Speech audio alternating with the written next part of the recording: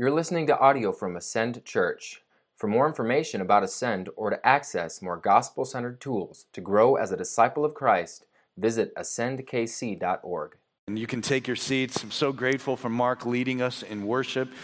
And I just was thinking about his story. What an amazing story. A young guy that has a massive heart attack and is graciously and providentially healed by the God of the universe. And just thinking about his testimony and how he used that testimony to share with us what he learned about the character of God.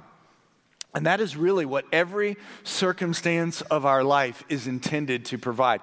It's what every passage of Scripture is intended to provide for us. And that is an opportunity to allow us to see God's character more clearly through the person and identity of Jesus Christ. And so just grateful for that reminder this morning. And now we continue to have a reminder of that as we turn in our Bibles to the Gospel of Mark, chapter 8. If you don't have your Bible, grab one of the Bibles in the seats in front of you.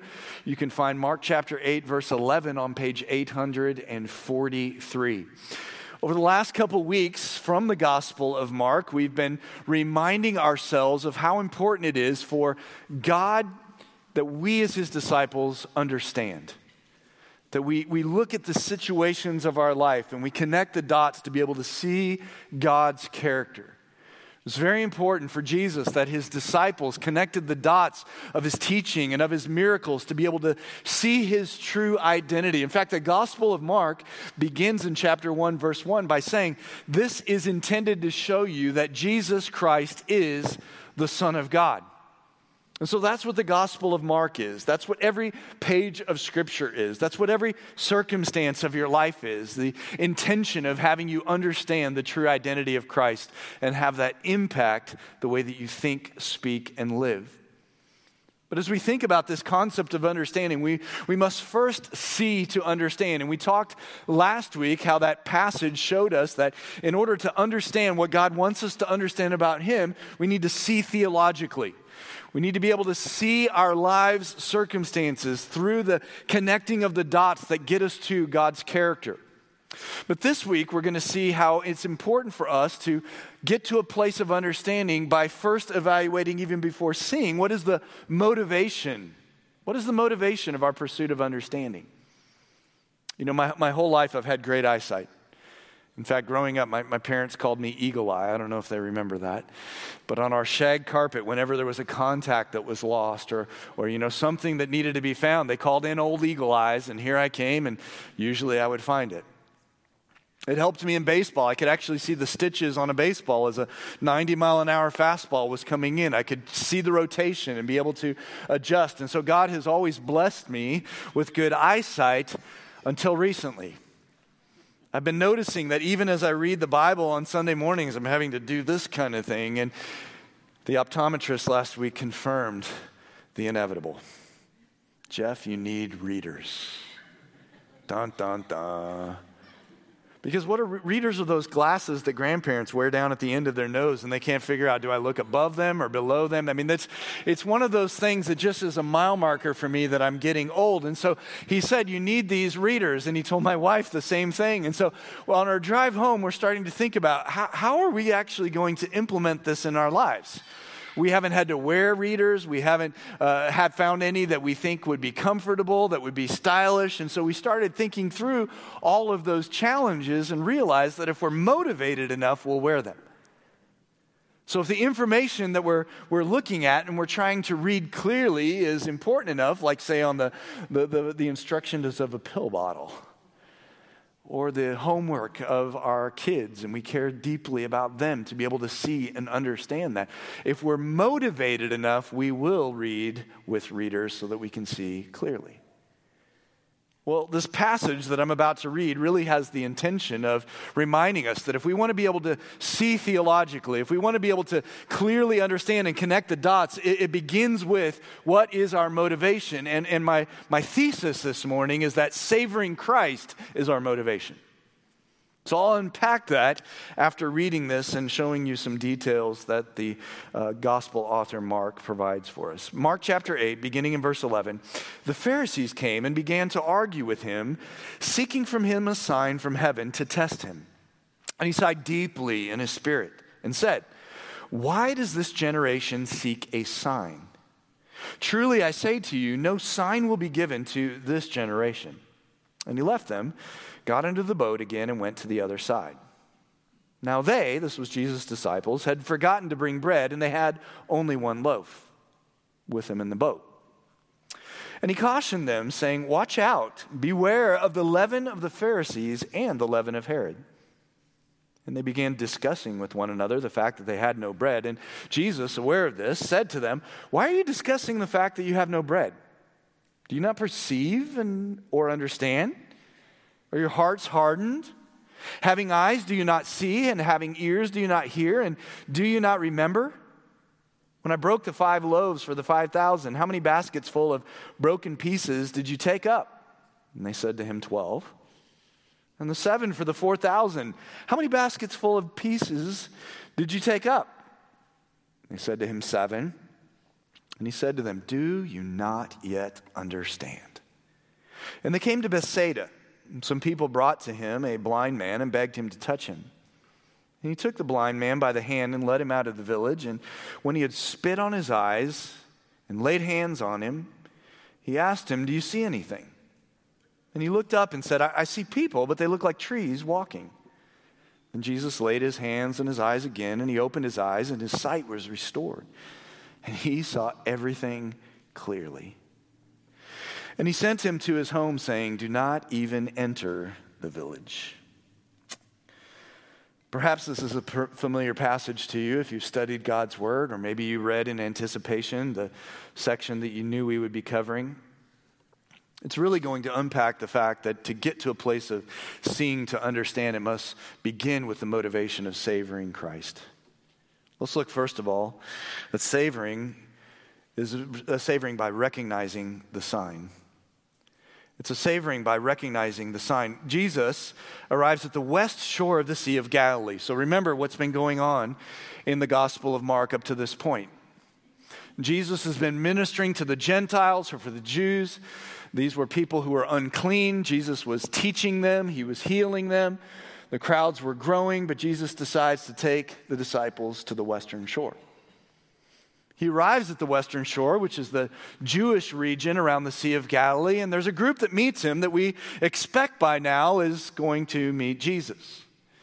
So the boat lands on the shore, the disciples begin to get out, and there are the Pharisees, verse 11. These are the religious leaders, the religious elite, and it says they came and began to argue with him. Do you ever have people in your life that when you see them coming, you're like, here it comes? They're going to have a complaint. They're going to criticize. They're going to take whatever you say and take the opposite stance. Well, that's the Pharisees. And so they're ready to argue with him, just as Jesus would expect. But they make a demand of him that is really interesting because up to this point, they have not specifically asked for this. What does it say? It says that they sought a sign. Now, the word seeking in the original language means to demand. They're going to Jesus with an ultimatum. We are not going to believe you. We are not going to follow you. We are not going to support you unless you give us this. What does it say they're asking for? Look at the text. They're asking for a sign from heaven. What is the sign from heaven? Well, you can write out to the side in your margins. This is a miracle. This is a miracle. Now, when I say miracle, we're familiar with this concept, like the 1980s U.S. hockey team, miracle, right? But I want to just can I take a departure from the flow of the text just to inform us, what does the Bible say a miracle is? I'll ask the team to put a quote up on the screen. This is a definition that I've come up with that I think is the biblical definition or the concept of a miracle. It's an act of God which bends his rules of the physical universe. Now, when we think about that's important because when you look at the Bible and when the Bible says this was a miracle, it's usually, if not always, an event where God bends the rules of his physical universe. That's not a miracle when you pass your test. You may say, well, Pastor, you don't know me.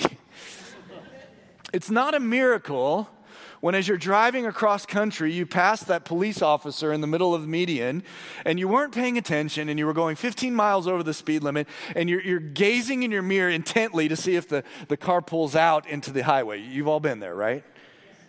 And then what do you say to your co-pilot? You say, it's a miracle they didn't come and get me. You know, another one that we often use that I just want to press in a little bit on, and that is that when there's a healing that the medical community can't explain, we'll say, oh, it's a miracle. But I want to submit to you that I think each one of those events is better defined as an act of providence. Here's a definition I'll encourage you to write down, that providence is God's hand playing out in an authoritative role in an event. Which frankly, every event of our life is an act of providence. But I think if we would more lean toward that type of vocabulary, I think we would more align with what the Bible says an act of providence is versus a miracle. Now, why else is that important? And this sets up what the Pharisees are asking. In the Bible, whenever there was a miracle, whenever God bent the rules of his physical universe, there was purpose behind it. And the primary purpose was always to authenticate, we'll ask them to put this up on the screen, authenticate the message and the messenger. So go back to the Old Testament, to the prophets, and when Elisha would throw his cloak into the river and it would split, and whenever the prophets would lay their hands on somebody who was dead or was sick and they would heal them, whenever the general of the Syrian army was told to go into the Jordan River, the dirty Jordan River, and he came out and he was healed. Anytime there was a miracle, it was intended to authenticate the message or the messenger. And so when we say that passing a test was a miracle, it doesn't hold up. Even when we say that somebody was healed in a way that the medical community cannot explain, was that to authenticate the message or the messenger? No, well then it wasn't a miracle. Surely it was an act of providence. Surely God was authoritatively behind that. But when we talk about miracles in the Bible, it is God bending the rules of his physical universe for the purpose of authenticating a message or a messenger. And so now that's where we see what the Pharisees are asking for. They're asking for a biblical miracle. Why? Because they want Jesus to be authenticated. They want his message to be authenticated, and that in and of itself is wise, isn't it? If you see something that comes from somebody or purports to come from somebody, you should authenticate against a standard that it is true. Y'all had an experience with that a few weeks ago. I was sitting in a counseling session, and all of a sudden my phone started zzz, zzz, zzz, and I usually don't answer it, but then all of a sudden my watch started ding, ding, ding. And then I'm starting to get phone calls. And I'm thinking, okay, this is the apocalypse. What's going on? And there was a common denominator with all of those messages. Pastor, I just got an email from you. And it says you need gift cards for your staff because of COVID. And they're sending me screen prints. And sure enough, it says, Pastor Jeff down at the bottom. A signature just like mine. The email address says jterrell@ascendkc.org. It sure looked like it was from me. And so people actually responded to the email, don't ever do that. But I started pointing out a few authentications. Number one, the email was actually jterrell@ascendkc.org @gmail.com. Number two, the grammar and punctuation was horrific. Space, comma, space. The English was horrible. Look, I know I make mistakes, but never like that.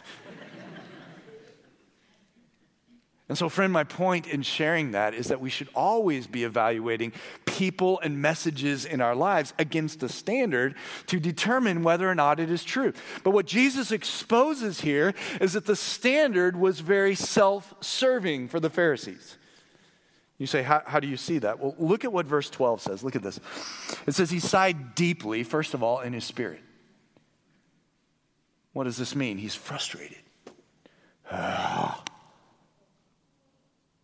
He's frustrated because the standard that these Pharisees are measuring the authentication of his message against is their own. It's their own expectations. It's their own definitions. It's their own control. And the reason why I can say that authoritatively is because of two phrases that are repeated. Look at verse 12. Why does this generation and no sign will be given to this generation? The phrase this generation to that audience of Pharisees and to the original audience of Mark was significant. Write down two passages. You can look at this later. Deuteronomy 1:35 and Deuteronomy 32:5. Deuteronomy 1:35 and Deuteronomy 32:5. If we had time and we were Puritans or some other denomination, y'all would be here for an hour and a half and we could just unpack this and it'd be awesome.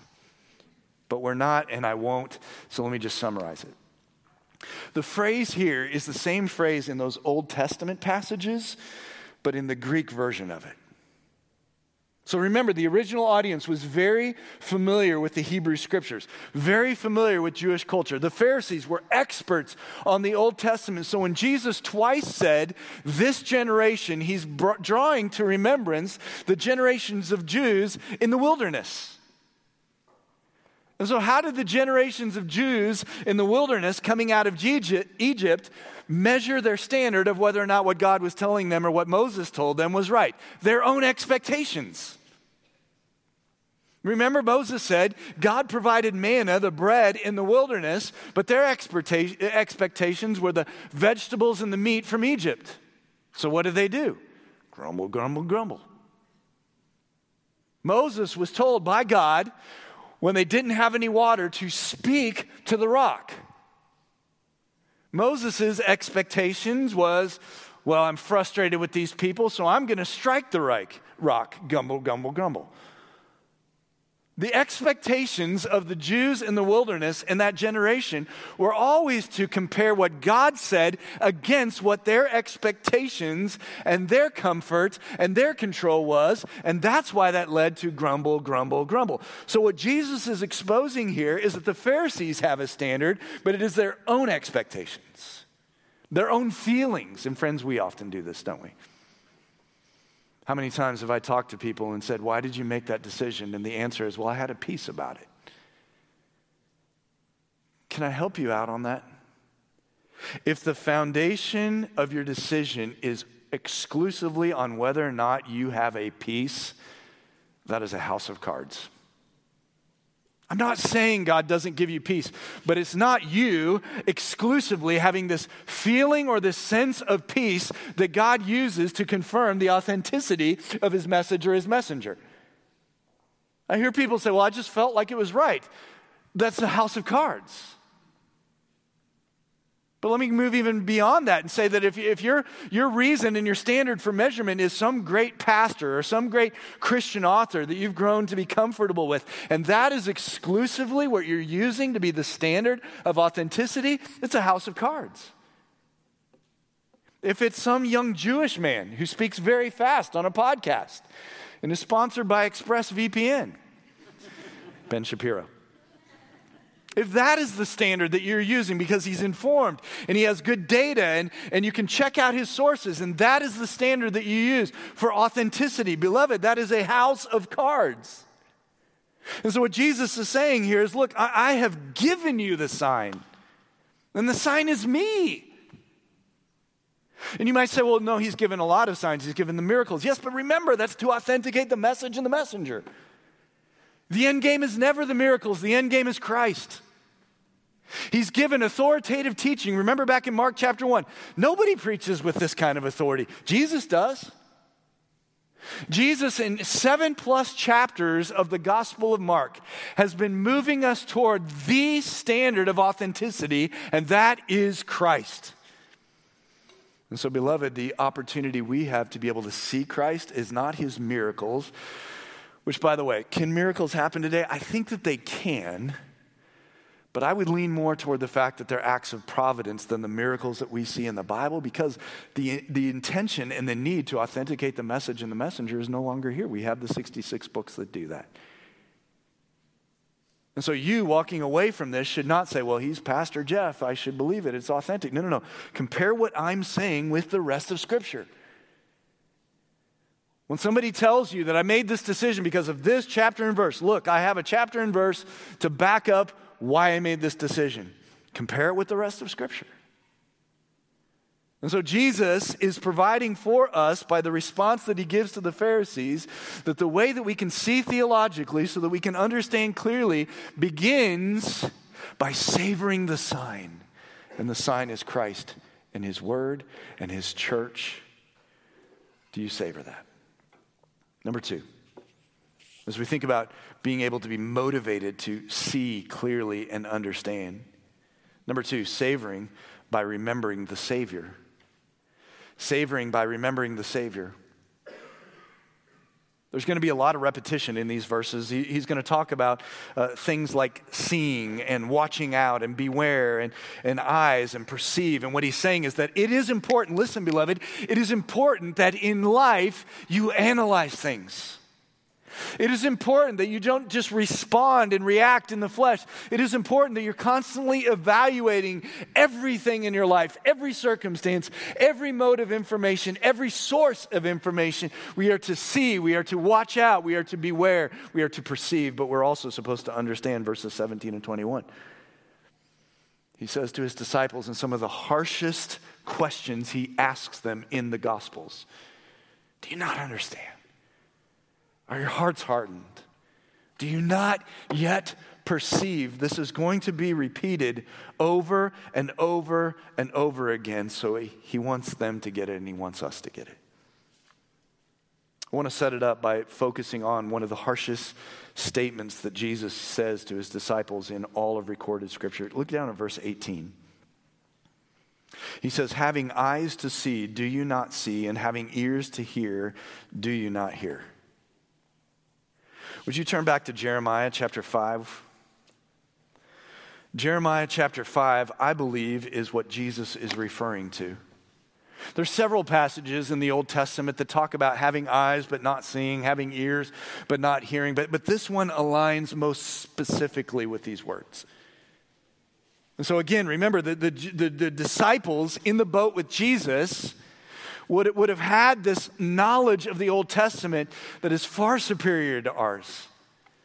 The original audience of the Gospel of Mark would have had a knowledge of the Old Testament far superior to ours. So when words or phrases or concepts were spoken by Jesus that had Old Testament foundations, immediately they would have gone back to that passage, but even more specifically would have understood the context. What is the context of Jeremiah chapter 5? Well, the Lord is saying that my people profess loyalty. The ethnic Jews, the descendants of Abraham, they professed, Lord, we are loyal to you. Yahweh, we are loyal to you. But as chapter 5 unfolds, he says that they've hardened their faces like a rock toward God's correction. Verse 3. They're becoming rebellious like the other nations, verse 9. And so God is going to consign them to judgment at the hands of Babylon, verses 7 through 19. And so he then gives the reason for why is this going to happen? Why is it just for God to take his people and actually judge them and hand them over to the pagan nation Babylon? Listen to verse 21. Hear this, O foolish and senseless people who have eyes to see but do not see, who have ears but do not hear. Same phrases. He's making an indictment. This is who you are. You have the ability, you could see, but you refuse to see. You could hear, but you refuse to hear. And what is actually behind all of this? Look down at verse 23. This people has a stubborn and rebellious heart. And so that's why Jesus' question in verse 18 reflects the statement of Jeremiah 5:21, and that is, disciples, you're heading on a trajectory that could reveal that you are just like your ancestors, hardened in your hearts and actually not my people. Man, how did he get there? Well, let's walk through these verses. So what's going on, just horizontally speaking? Verse 14, the disciples forgot to bring bread. I mean, come on, can't we all relate to that? You ever forgot to pick up milk at the grocery store? You ever forgot to bring your lunch to school? So, I mean, what the disciples are doing here doesn't seem like it entails or should receive a harsh response like Jesus gives them. And so they're figuring out, wait a minute, we only have one loaf. These are round pitas that were usually used to kind of be a snack that would help them move from one point to the next without low blood sugar. And so only one of these round loaves for 13 grown men heading across the Sea of Galilee. And so Jesus in verse 15 cautions them, and look what he says. Watch out, beware. Isn't that interesting? Don't you think just one of those verbs would have been sufficient? Watch out or beware. But he uses two because he wants to emphasize something, and that is the definition of watch out means to come to understand as the result of perception. Why is that important? Because when there is a warning, it is important to be able to understand the why, the what, and the how behind the warning, isn't it? We'll see if they can put a quote up on the screen toward that. Nice. It is not enough to beware. You must understand the why, the what, and the how behind the beware. I mean, as a parent, I don't just tell my kids, don't touch the red coil on the stovetop. I explain to them why. It's hot. It will burn. If you touch it, it will hurt you. So don't touch it. Stay far away from there. What Jesus is doing here is he's educating them that it's not just enough to be warned. Understand the why, the what, and the how of the warning, and that's where they're going to struggle. So what specifically is the warning? Well, it looks a little odd, doesn't it? Beware of the leaven of the Pharisees and the leaven of Herod. I mean, first of all, what is leaven? Well, leaven is the dough from a previous batch that gets added to the new batch so that it can ferment and it can rise. But then the next question is, why the Pharisees and why Herod? Because the Bible usually uses leavening as a negative example, although sometimes it is a positive, actually. Because the point that Jesus is driving at is that a little can greatly affect the lot. Beware of the little because it has the potential to affect and impact the lot. Beloved, some of the things you need to pay most attention to in your life right now are the little areas. We often are focused on the big areas, but this is a reminder that the little often impacts the lot. And what's the point that Jesus is giving? Well, look at the Pharisees and look at Herod and see if you can go through the Gospels and see, are there any common denominators? And the answer is yes. Here's the answer. Would you please write this down? Because it is the fruit of a lot of labor and studying that you won't have to do. When you look at Jesus describing the Pharisees and Herod with leaven, he's talking about their thirst for self-preservation. It's self-preservation. Herod was passionate to preserve his political authority. The Pharisees were passionate to preserve their religious exclusivity. And in their thirst and in their hunger to be able to self-preserve, they missed the ultimate solution. The disciples were actually heading down this road. And this is why Jesus begins to rebuke them. Look at verse 16.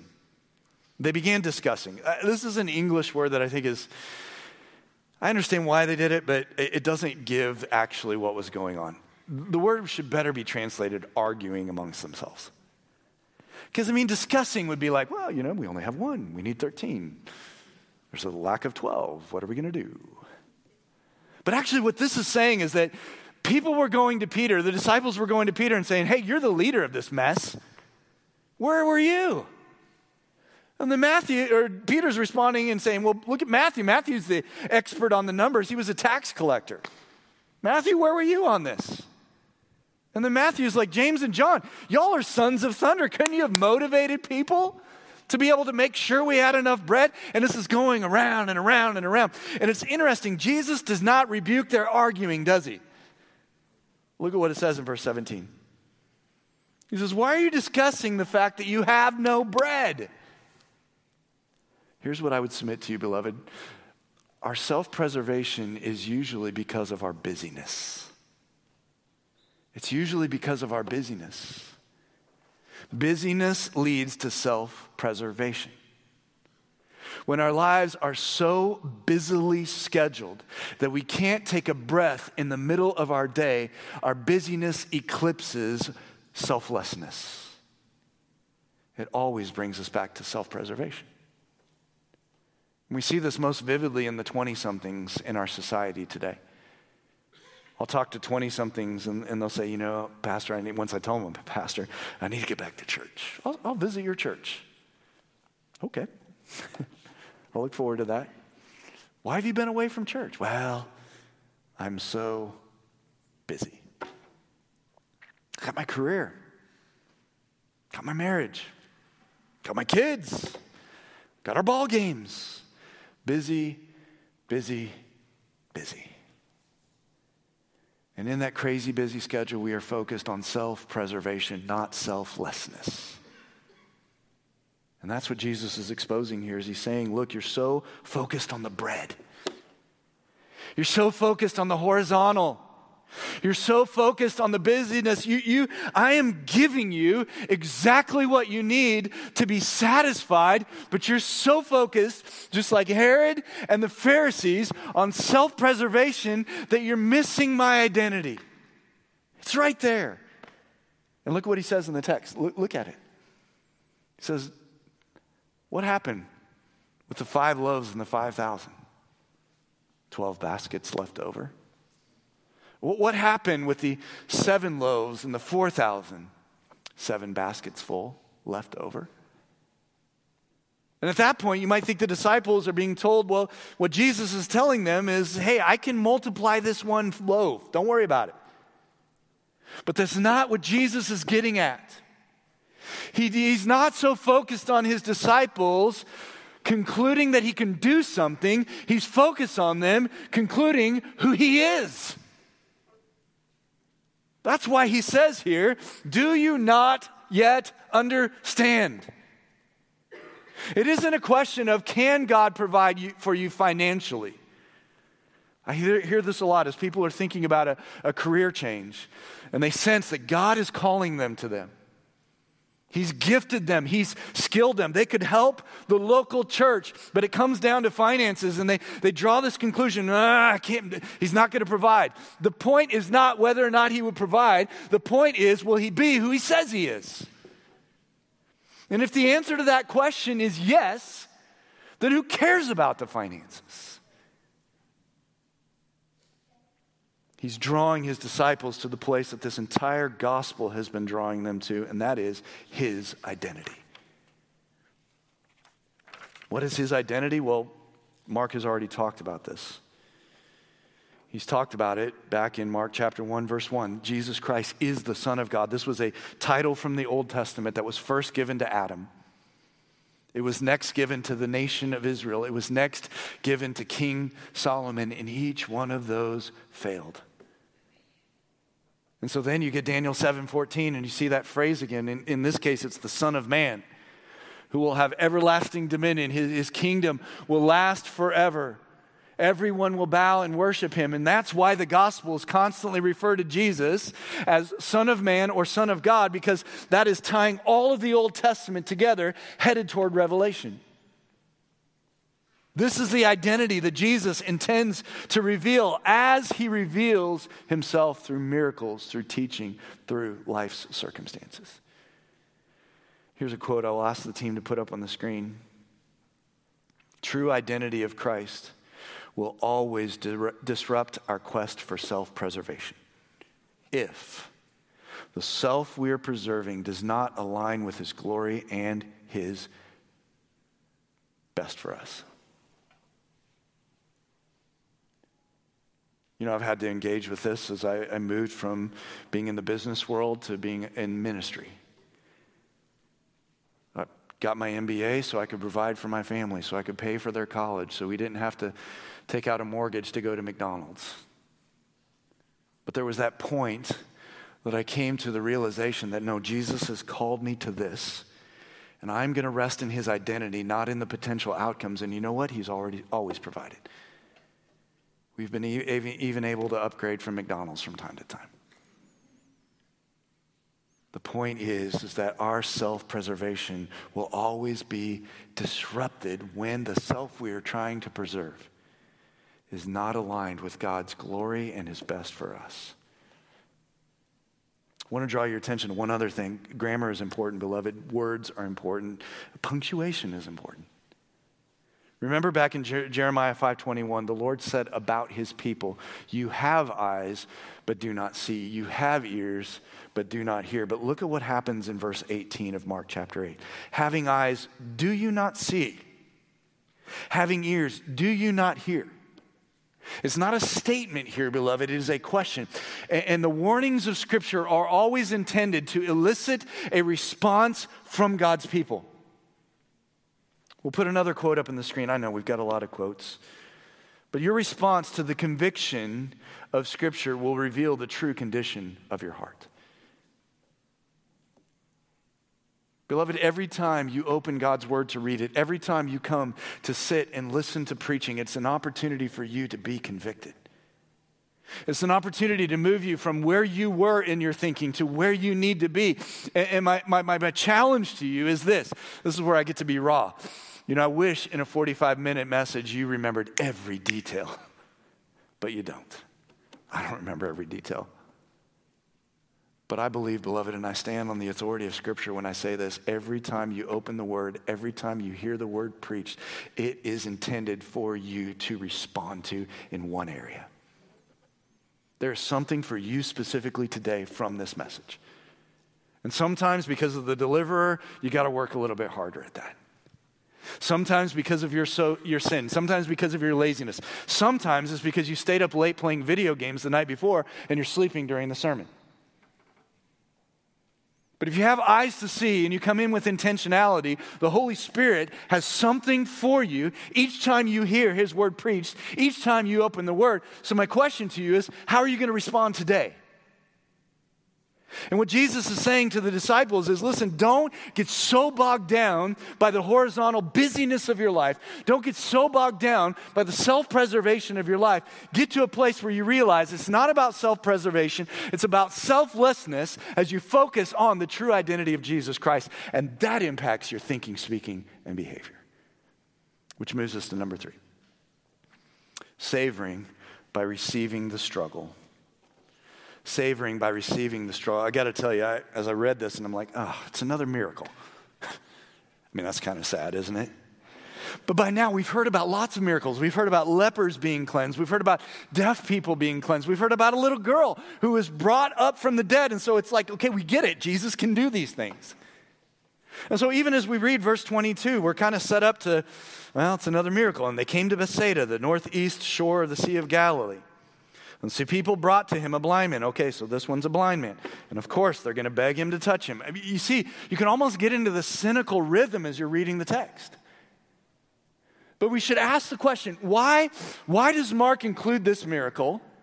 Why does he include the details that he does? And I believe it flows out of the context of our passage we've been studying, and that's why it's included in this sermon. Let me show that to you in 3 discoveries that I had this last week. The first one is in verse 23. Look what it says. He took the blind man from the hand and led him out of the village. Isn't that interesting? So he's in the village. There's a lot of people around him. Everybody knows this guy is blind. Why does Jesus intentionally take him out of the village? Then look down at verse 26. After he heals him, he says, do not even enter the village. And the reason for that is a phrase I encourage you to write down, and that is the messianic secret. The messianic secret.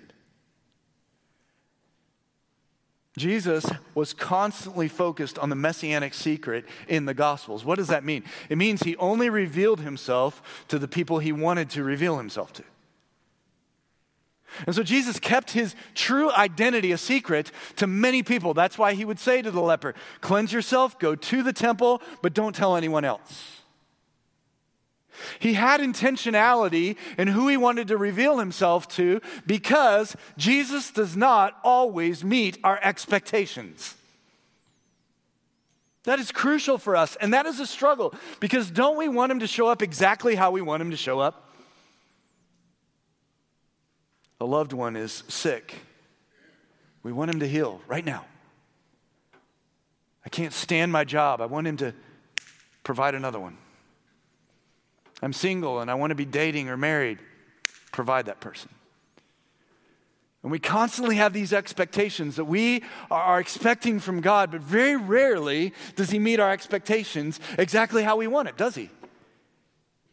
You can write down John 13, 1 through 20. I was studying this with my wife. She's taking some ladies through a project called Simeon Trust to teach them how to read and understand and then teach God's word. And as we're looking at John 13, you see in verse 1 that the context is extremely Jewish. They're there at the feast of the Passover, and Jesus has instructed them, get the Passover ready. And there's all these Jewish details that went into the feast of Passover. And then as you see in verse 4, all of a sudden, Rabbi Jesus does something very not Jewish. And he washes the disciples' feet. And my wife and I were discussing the fact that when it comes to the gospel, when it comes to the new covenant community, very rarely does it meet our horizontal expectations. In fact, whatever conventional wisdom is, when in your mind and your logic, expect the gospel to usually work the exact opposite. And so I think what this shows us is it shows us that Jesus actually avoids the crowds. He actually avoids stirring them all up, and he actually takes the blind man out of the village and tells him, don't even go back to the village, as it's a reminder that the gospel is a struggle because it rarely meets our expectations. But then there's another struggle that is interesting. Look what it says in verse 23. When he had spit on the man's eyes. Wouldn't you just love Mark to provide a footnote to understand why? Like, was there something in Jesus' saliva? Maybe there was some like cultural deal that if you spit on somebody's eyes, that's an honor. I don't think so. I think the clue is actually found back in chapter 7. Look at verse 33. And taking him aside from the crowd privately, he put his fingers into his ears, and after spitting. What was the problem with the man who was healed in verse 33 of chapter 7? Just look up at the header of the paragraph. He was what? He was deaf. So the original audience is thinking, oh, he just spit. Wait, didn't he just spit on somebody? What was the problem with the person? Deaf. And now he spits on somebody else. What's the problem with the man in this? What does it say? He's blind. Turn back to Isaiah 35, please. Again, original audience, very familiar with the Old Testament. I think they would have heard spit, deaf, spit, blind, deaf, blind, and connected the dots to Isaiah 35. Then the eyes of the blind shall be opened, and the ears of the deaf unstopped. Then shall the lame man leap like a deer, and the tongue of the mute sing for joy, for waters break forth in the wilderness and streams in the desert. And I think what Mark is doing by mentioning spit twice, only for deaf and blind, is he's drawing the reader's attention to the fact that Jesus is the Messiah. Jesus is the King of the kingdom that we all long for. Jesus is ushering in an inaugural sense, the kingdom that will have a future consummation. And why is that important? Because likely the original audience of the Gospel of Mark was sitting there holding kids who were disabled. Likely in that audience of the original audience of the Gospel of Mark, there were people that were at the poverty level of society. There were probably people who had been divorced. Probably singles who longed to be married. Probably married who longed to have children. Probably marriages with oppressive spouses. And they're looking around and saying, wait, if this is the man who can open the eyes of the blind and open the ears of the deaf, why do I have these problems? This is a struggle, and the struggle is God's timing isn't always our timing. What a reminder this is, beloved, by the details that Mark is providing in the text that we could so easily skip over. And I think he's harping on this concept of struggle, that the Christian life is going to be a struggle. It's going to be a process, and that brings us to the last observation that I have. Jesus asks, after touching the man, spitting on his eyes, do you see anything? Now, in the Gospel of Mark, when Jesus says something or he touches somebody, how long is the process before the healing takes place? It's usually immediate. So why in this particular case does the man respond to Jesus' touch and spitting and say, I see people, but they look like trees walking? What that tells us is that the clarity wasn't complete. And so what does Jesus do? He doesn't spend time explaining. Verse 25, he lays his hands on his eyes again, and he opened his eyes, and his sight was restored, and he saw everything clearly. Now again, Mark, why? Why the details? Some scholars believe that it's because the man's deformity was so intense that he had to do it twice. No. Some people say, well, the problem is that Jesus was getting rusty. So he had to, I got to reach deeper in my bag of miracles. Not what happened. I think what Jesus is doing here for his disciples is reminding him that gospel fruit takes time. The gospel understanding takes time. It is a struggle. And friends, we live in an era where if we just have a problem, if there's trivia, I mean, if you're sitting around, like the other day we had some friends over and we were talking about, is it processes or processes or processes? Google, how do you pronounce processes? There's this British guy. It's processes. I mean, we live in a day where we have a problem. You can watch a 2-minute YouTube video. You can just speak into your phone and it gives you the answer immediately. And we take that same expectation to the gospel and to understanding. Have my expectations, give it to me, God. Have my timeline, give it to me, God. My understanding should be immediate. No, he says in the details of this, the gospel is a gospel of struggle and process. So, beloved, let this be an encouragement to you. Last quote up on the screen. The struggle is actually often a part of God's design that is intended to deepen our understanding and prepare us for what's next. And I can't wait to unpack what is next. Beginning verse 27, Lord willing, next week.